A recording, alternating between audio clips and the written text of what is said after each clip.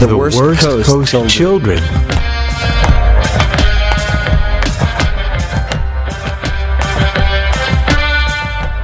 Hello everybody, and welcome back to another episode of The Worst Coast Children. This is episode 56, and Elijah could not make it this week, but he might pop in later, hopefully, but if not, that's okay. Sorry, Eli. But anyway, with us this week is the amazing Silas. Welcome, all the way from Denmark. Hi. Thank you. Yeah, thank you. Yes, my name is Silas, and I'm 14 years old, as Isaiah, and as you said, I'm from Denmark. Yeah. So, you are a kid, and I am a kid, and this is... Nothing. No, oh, jeez. Okay. Alright, so here's what the schedule is going to look like today. I forgot to put out the Facebook post because I'm super good at doing stuff. And so instead, we are going to trade it out for a list segment where we talk about a list that Silas is primarily playing right now. So here's what the agenda is going to look like today. Silas is going to have his own little Silas time that might last 10 to 15 minutes. And then we're going to go over a list that has become pretty popular with Jango, Fett, and Zam Wessel. And then we're going to look at, there's a small variation that I believe you made, Silas, that you believe is better. And we're going to discuss why we think it's better and what are the disadvantages of both sides compared to each other. And, maybe we can even try and figure out how to beat it. Does this all sound good? Yes, let's go for it. Awesome. Alright, Silas, so without further ado, I'm going to give you your time to do stuff, and I will ask questions in between. Yeah, so I'm going to talk about a very simple thing, being teaching people the game. And in my opinion, teaching people the game is the best thing you can do for any community, really. But in this, I have some more arguments for why. But because you're teaching someone the game, you're essentially expanding our community and having more players. It means bigger tournaments and stuff. So that's good in its own. But in my opinion, when you teach someone the game, you not only do something for your opponent and the community, but also for yourself. And I'm going to talk about that just in a while. But first of all, I'm going to talk about how I got introduced to this game. Awesome. How that made pretty big impact for me. So my introduction was one of my dad's friends who already had the game and had all the stuff that had come out at this point. He invited me and my dad to his place. My dad had already tried it at this point, but I hadn't. So he welcomed us, and he asked me, what is your favorite Star Wars ship? And I didn't know what to say, but I said the white one with the foldy wings. The Lambda. Yeah, exactly. So he picked that one up and gave me some tires next to it, and he flew an X-wing or something. Not really important, something like that. Sure. And we just had this game, and me and my dad was on the same team versus him. And I just flew this Lambda, and it was really fun. And I was 9 years old at that point, but I was hooked anyways. Like, I had no doubt that at some point I need to have this game. But yeah, that's how I got introduced and how I really got into the game, which expanded in that way. Great. So my point in you do something for yourself when you're teaching the game is you get a new perspective of the game when you teach someone, especially if you're a newer player. Because when I first started teaching some of my, at that point, friends the game, I not only had to think about my own squad, but also their squad. And right. That made me realize that is quite important when you play X-Wing, to not only think of your own, but also just the game in general. And if I knew back then that I had to think of both squads, I would have done that. So, real quick before you go on to the next question, I'm just curious. A lot of the times when I teach new players, it's interesting their perspective coming into it. It's much different than, the competitive style of play. A lot of the times, you'll see them overshoot maneuvers with like, oh, I didn't think the 4 forward was going to go that far, or the 4K goes way too far off, right? And the banks too much, or the turn is, completely different way, the way they wanted to do it. And it's interesting their intentions to what they actually do, because if they do their intentions, I think, do you think if they were to do, like, if they were to be able to put what they intend to do in action, do you think it would be, do you think they but I'm curious, do you think it would be a different strategy than what the competitive gameplay is like or right now, or would it be a different strategy? Because I think it would be a different strategy. I think it would be a lot, I think there's a lot less, there's probably a lot less critical thinking involved in that, because, they're just trying to, like, understand the game. But also, I'd be curious to, like, I don't know, I can't do that anymore because, I've played this game for X number of years. And so, I can't have that experience, that first time experience of, oh yeah, I'm just going to 2-bank. Or, I can't have that experience again. That's why when I teach someone the game, I say, why don't you play Hera? Because you can change her dial to whatever you want. Because then they have that, okay, let's go easy here. Yeah. One straight, 2-bank instead. So that is a really good starting ship. And I feel like when I teach someone the game, ships tend to fly off the board a lot more. Because they don't have that feeling yet of the maneuvers at all. Yeah, exactly. Yeah, for sure. Yeah. All right, so that was an interesting question. I hope that was good. Yeah. All right, you I think it was, okay. But yeah, when you teach someone the game, you should not play these meta lists. Then again, I don't think you should let your opponent win on purpose. That's not really playing the game. If like, oh, I flew off the board. Oh man, now you win. Play something you've tried before that you're confident with, because then you don't have to worry about, okay, I have these 10 upgrades on my squad and these 10 on my opponent's squad, and I have to think of all 20 of them while playing. Right. So play something that you're pretty confident with, but like don't play these Boba Fett lists when you're right. Like when that was good against a total new player. Yeah. One thing that my dad did when he was teaching me the game, and this was actually all board games when I was growing up, is he would never let me win, and that was really frustrating to me. But I think when I started playing, like the first 6 months, I didn't win a game. Yeah. And when you finally win, it feels so good. But also, it helps kind of develop that sense of, like, if I'm going to win, I need to, like, win properly. You need to do something. You have to... Yeah, there has to be, like, a plan of action. You can't... Like, you have to do something extra to win. Exactly. You can't, like, you're not going to be able to win by just putting your forces in. Moving and shooting. Right, exactly. You're going to need to pull off something a little extra, put more thinking and effort into it. It's kind of similar... Oh, sorry, go ahead. No, but if your opponent loses motivation for losing the first game, they're probably aren't meant to... This game is probably not meant to be for them. Yeah. Yeah, there's a big learning curve just around the game in general. Yeah, and I think... one of the things that... I forgot my point. Continue. But I actually don't. Yeah. Also, one more note. Maybe for a community, it's easier for people like you and me, like kids. When someone come into a local game store, they want to learn the game, and they see someone like a kid. They feel like, okay, this is a pretty open community, because it's very intimidating to come in and meet these pros and get. Right. Like, they teach you the game, but you're scared that they won't, like, accept you for example, losing your first game.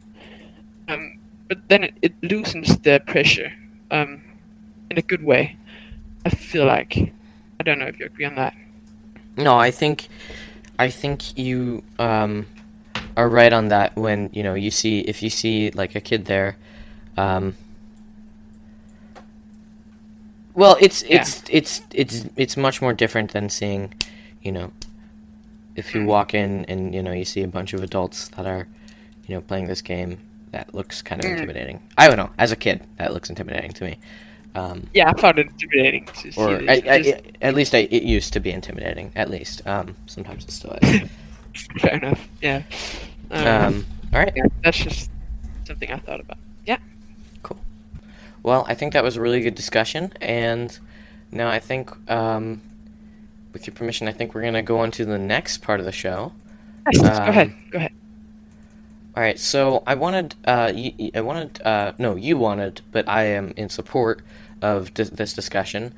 We are going to be talking about Jango Fett with Zam Wessel. It is a 2-ship separatist list that has become pretty popular nowadays. I think the standard loadout right now is Jango Fett. Here, let me just go down. Jango Fett is a Initiative 6 fire spray, and their ability is when you defend or perform an attack, if the difficulty of your revealed maneuver is less than that of the enemy's ships, you may change one of the enemy ship's focus results to a blank result. And Zam Wessel's ability is set up, lose 2 charges. Zam has 4 charges. It's an Initiative 5 fire spray. Set up, lose 2 charges. During the system phase, you may assign one of your secret conditions to yourself face down. The 2 secret conditions are, you should thank me, and you better be in business. Now, these 2 cards are really interesting. Do you want to read them off, or just sum them up, kind of thing? Yes, I will. I'm gonna read you'd better mean business first. So Sure. it goes like this. After you defend, you must spend 2 charges from Zam Wessel. If you do, perform a bonus attack against the attacker. At the end of the engagement phase, if this card is face down and you're in an enemy ship's firing arc, you may reveal this card. If you do, Zam Wessel recovers 2 charges. So, I think you forgot the little text at the top of it. This condition is assigned face down. Reveal it after you defend. And then you should thank me has the same little... This condition is assigned face down. Reveal it after you defend. Little clause there. Yeah, my bad. So this is basically, you shoot at me, I'm gonna attack you back. Right. And if you can't shoot at me but you choose not to, I'm gonna recover charges. Right, 2 charges. And then you should thank me is almost the opposite of it. It's after you defend, Zam Wessel recovers 1 charge, then you may require a lock on the attacker. At the end of the engagement phase, if this card is face down and you are in the enemy ship's firing arc, you may reveal this card and spend 2 charges from Zam Wessel if you do perform a bonus attack. So it's almost like a gamble either way, which way you don't know where it's going to go. I tend to pick you should thank me for the recharge and the luck. Got it. And this is something I play with false transponder codes, so that links up in that way. But for reference, when I want to double tap, yeah, go ahead. Oh no, go ahead. Sorry. But when I want to double tap, I'm gonna play You Better Mean Business, the one where I defend and then attack them. Right. And it's kind of like I said, it's a really fun design mechanic that they made, where the enemy doesn't know which one you put down during the system phase, and so they don't know if it's safe to attack you or if it's safe to not attack you. Yeah. And that's as I've told you, I feel like this is one of the best things they've added to the game because it's so new, but it's not broken new. It's very when creative. You assign access to your opponent. It's creative and it's like a third dial, as I have said to you. You have to do 2 dials and then choose one of the cards. I really love that part of her. Yeah. All right. And so for further reference, false transponder codes is a upgrade with 1 charge. After you acquire a lock on an object, or an object requires a lock on you, if you have 1 active charge, lose 1 charge and jam that object, ignoring range restrictions. Yes, and note that you have to do it the first time. Right, the first time. So I played against an E-Wing who just popped it round 1, which happens. It's only 2 points, so it's pretty manageable. Right. And, that can save you from a lot of stuff. So looks like the standard loadout is Jango Fett, We already list off his ability with proximity mines, Count Dooku, false transponder codes, and then that comes to a total of 97. Count Dooku gives you 1 force, and Zam is thermal detonators, Boba Fett, jamming beam, seasoned navigator, false transponder codes, and Slave 1, which also comes to 97. For those of you that don't know, because it's not that common of an upgrade, seasoned navigator is after you reveal your dial, you may set your dial to another non-red maneuver of the same speed. While you execute that maneuver, increase its difficulty. This is something we found, or I found.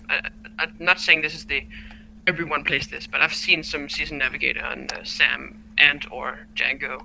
Right. But this is like the general, I feel like. Sure. Yeah, so for further reference, we're just going to use this as, the original kind of base. And how strong do you think this list is, Silas?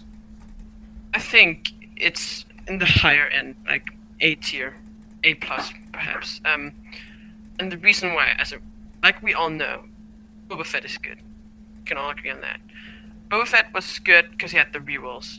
Jango doesn't have that, but Jango is initiative 6, and he can have a force, and he's basically the same thing without the rerolls. But initiative 6, so he can do that boost later in the turn. It has a pretty okay ability, if you ask me, like the Jedi Hunter, I like to call it, where it can change eyeballs to blanks. So I feel like this is just so good. We're going to have an initiative 5 next. It kind of reminds me of Darth Vader's ability with, he's an initiative 6. He can't boost. He can boost with afterburners, and that's a pretty popular combo.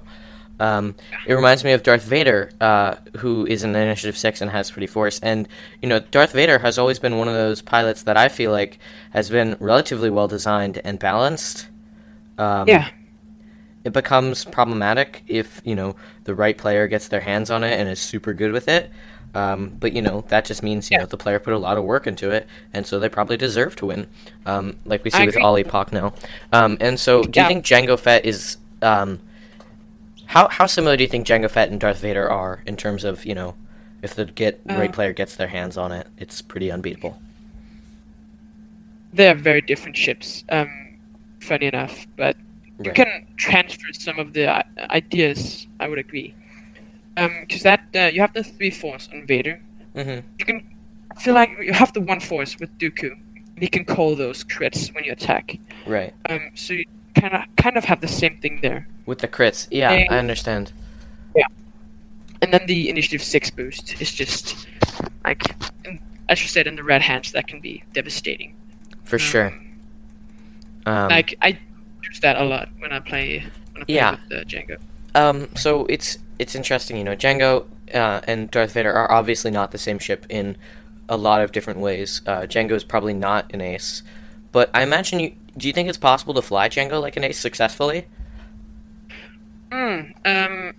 It's way easier than it was with Boba, I think, because Boba was just this brawler who got into the mix, shot a lot, and then flew out and attacked out his rear.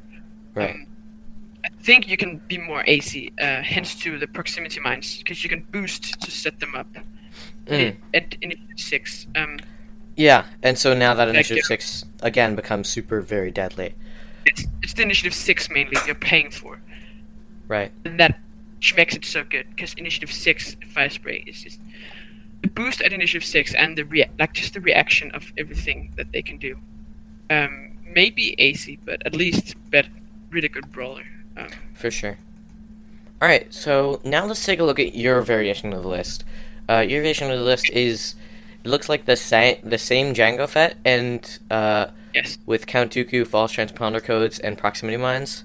And then jamming beam, just for reference. But jamming beam for the memes. And then Zam, it looks like you traded out Seasoned Navigator for Chancellor Palpatine, and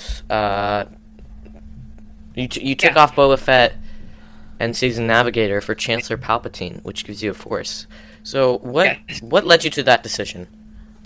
So my idea with Sam Wessel is you can double tap, let's say every other round, maybe every third round. You can double tap, and then you need these mods, because a double tap won't do much if you do not have any mods.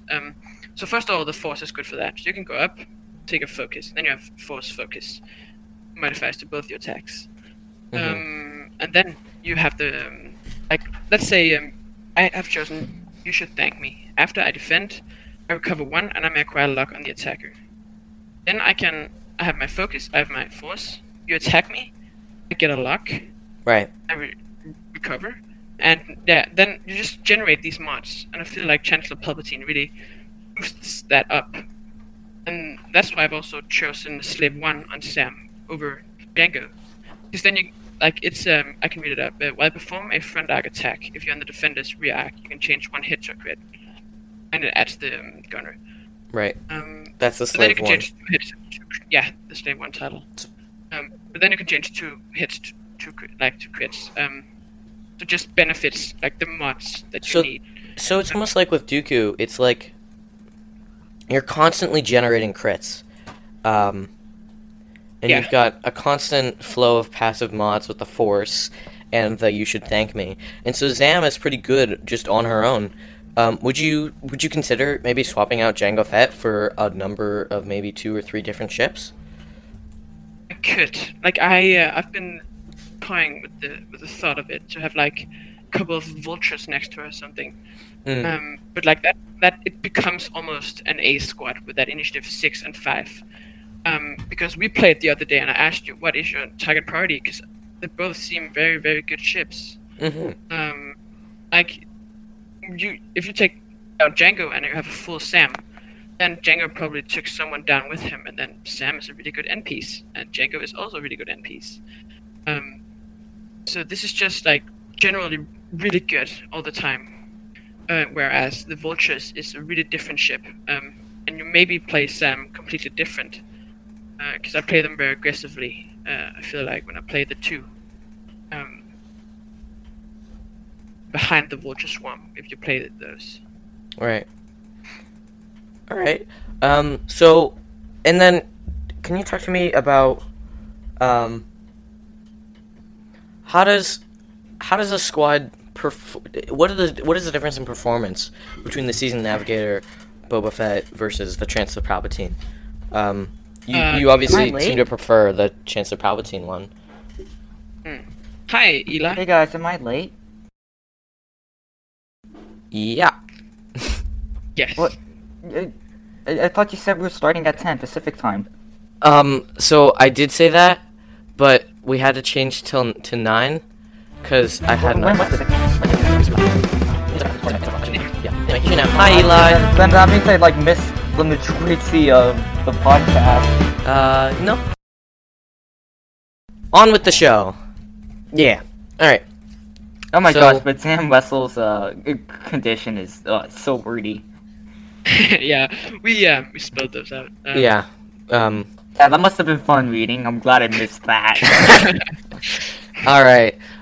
So we're just we've got about 3 minutes left in the show. So Silas, you wanted to finish up what you were saying on Zam? Yes. It's basically how the Force mod, which Boba had. We all love that with more on him. It's good, and I personally prefer that over the you can change your dial.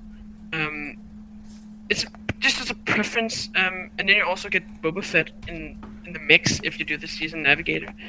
But that Force mod with the double taps and the consistent defensive mod, so you can spend your focus in offense, is so valuable.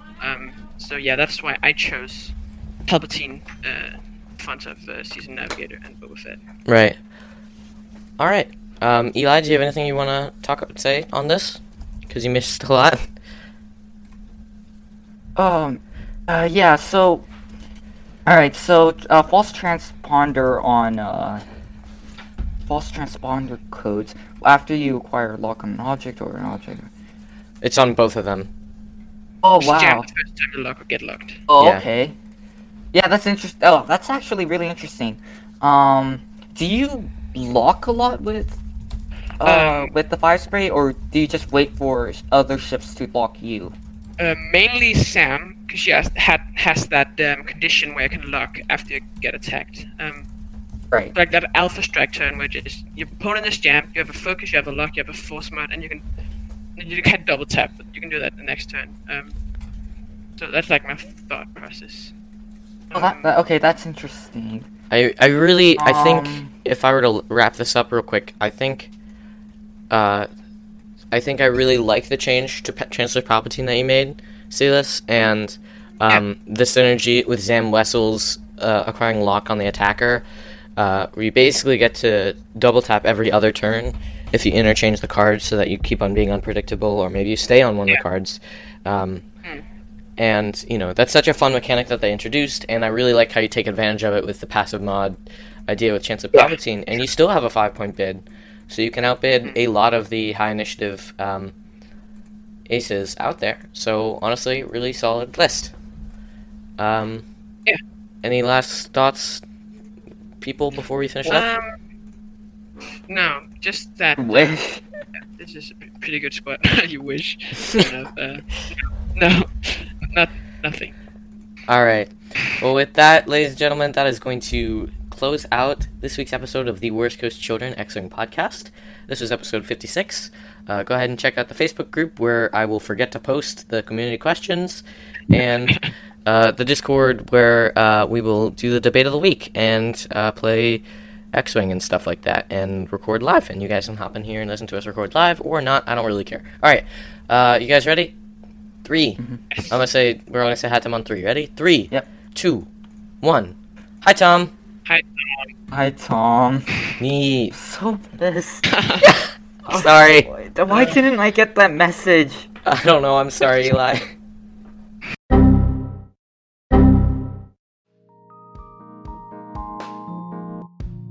Hi, Isaiah here from the Worst Coast Children. This week's episode is sponsored by District Foundry. Go to etsy.com/shop/District Foundry, or you can just look District Foundry up on etsy.com for all of your X-Wing 3D printed needs. Thanks for listening. Have a great week.